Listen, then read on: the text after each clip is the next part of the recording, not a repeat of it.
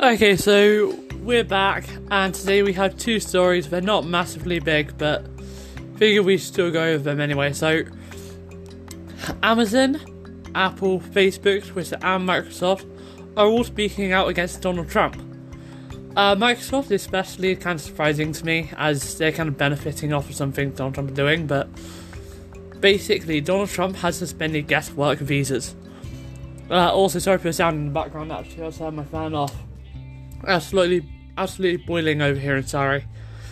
But basically, the president has suspended H-1B visas. So these visas allow foreign workers to work in the US,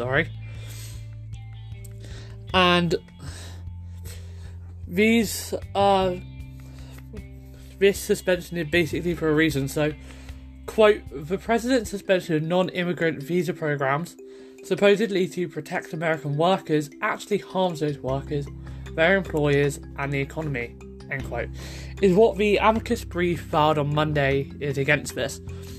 So basically, Apple, Facebook, Twitter, Microsoft, and a few other companies as well filed this amicus brief, and that's kind of what the brief said. In June, Trump issued the proclamation suspending guest work entry into the US in response to the unprecedented unemployment levels caused by the pandemic. Immigration officials were ordered to deny entry stamps to individuals with a range of guest work visas, including H-1Bs, a type of visa many foreign-born tech workers operate under in the US. In July, the US Chamber of Commerce and a coalition of trade groups sued the Trump administration over the guest work ban. Nearly 50 companies, organisations and trade associations filed an amicus brief Monday in support of the suit. Companies like Facebook, Netflix, Adobe, Reddit, GitHub, PayPal and Amazon argue that the, quote, indiscriminate suspension of these crucial non-immigrant visa programs does not further the interests of the United States, will stifle innovation, hinder growth, and ultimately harm US workers, businesses, and the economy more broadly in irreparable ways. Slashing legal immigration avenues will inflict serious long-term damage to our economic stability, recovery, and growth, particularly as the US economy attempts to rebuild from the devastation in the COVID-19 crisis. End quote. Basically, this is something that the companies are not enjoying, and Google is also in opposition. There's so many companies in opposition here. Oh, and Apple as well. Apple and Google are both against this, which I irritated Apple, but yeah. Basically, loads of large tech companies are not a fan of this. Tim Cook is deeply disappointed by it, as like Apple, because start quote, like Apple, this nation of immigrants has always found strength in our diversity and hope in the enduring promise of the American dream, end quote. Tim Cook is definitely living the American dream now. He just entered the Billionaires Club. Congrats, Tim Cook, by the way. That is definitely deserved. I may slam you for a lot of your practices, but you definitely do work hard. And I don't believe all of the practices that Apple has are fully your choice. I do believe you do take advice from others, so that is deserved, because you've obviously done something right to earn that, and I can never argue with that. So congratulations to you on that. That's our two stories. No, I'm absolutely kidding. That is not our two stories today. No, the Xbox Series S has been confirmed. Holy, wow. I was not expecting this. I had just been saying, no, this is not going to be a thing. Screw it, it's never going to come. Now, this is rumoured to be revealed this month. We have no dates or anything that we could be expecting this. But basically, The Verge has obtained photos of the next-gen Xbox controller in white, supposedly, complete with packaging that mentions the Series S. Now, Twitter user Zach S was able to purchase the controller today somehow. I don't know how you can purchase the controller, but somehow they did. And The Verge have actually confirmed it's genuine. So this is not it might be, it might not be. It is official. It is official.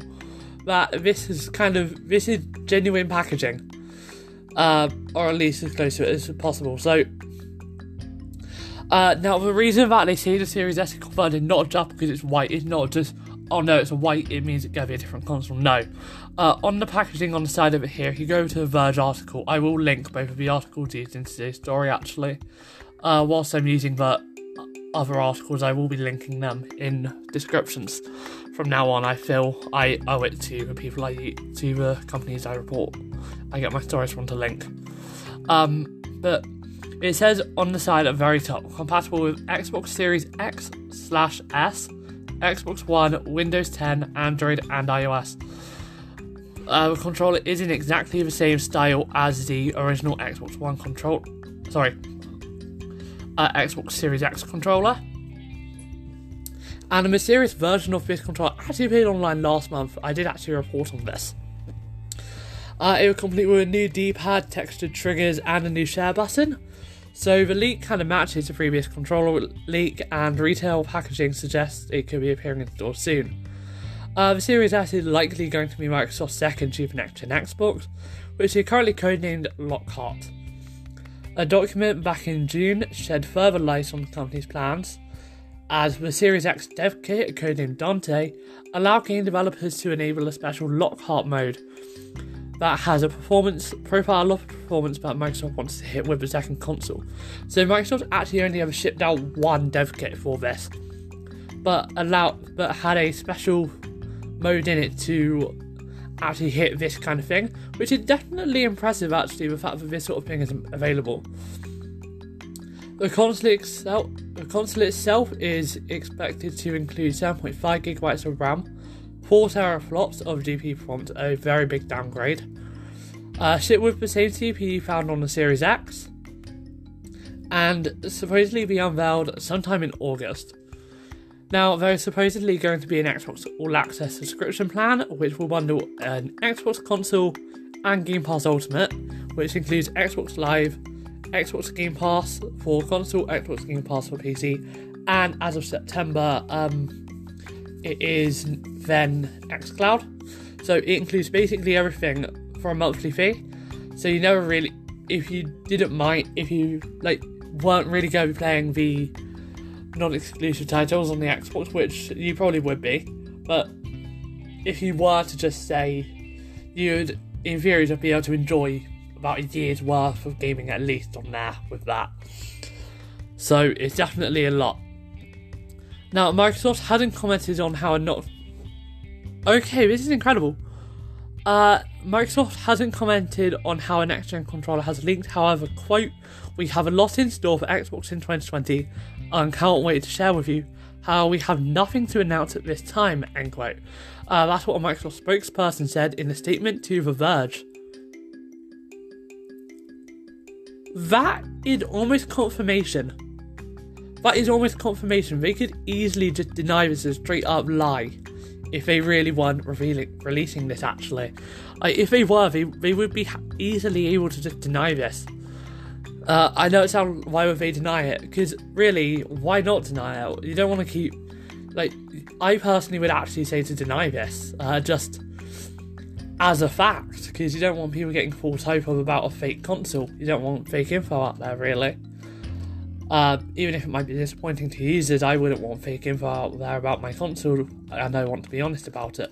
So this suggests that it's more likely to be coming than I originally had an idea of. Also suggests that they're fairly close to unveiling, as the phrasing of "at this time" suggests it could happen later, or very soon. Yeah. Okay, this has been a 10-minute episode, so that's actually pretty cool. But just quickly, actually, before I end, I just want to go over some differences. So, firstly, you'll notice there were no weekend episodes. The Saturday was intentional.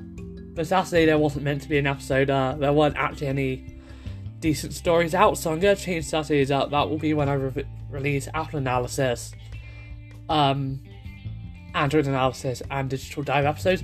Not necessarily all in one Saturday, but maybe over the course of 3 weeks, one each week, just to give me a specific day to work on those. And then Sundays will still be a joint episode with Matt until the end of some holidays, which is in about 3-4 weeks. When the end of summer holidays comes up, I will then have a lot more work to do, as it's my GCSE year. So I'll be doing a lot more homework and stuff. So I'll try and fit podcast episodes in here and there. As you can see, it takes me about 10 minutes to record one of these, 15 minutes if I have 3 stories. So it's not like it's going to take me a while unless it's a massive tech event or something, which don't happen too often, and I can just record late on weekends if I have to. And of course, if we go back into another lockdown here in the UK, which I'm predicting, if we go back to school with no social distancing, then obviously I'll be able to carry on recording when that happens. But the point is, though, that it's been an absolute pleasure to be recording these podcasts for all of you, and I'm not sure how often I'm going to be doing the daily ones for, and that kind of is a sad thing for me, actually, because I really do enjoy doing this. So you don't expect the podcast itself to go anywhere. There still will be episodes. It's just that it might change to a once a week thing instead of a everyday thing.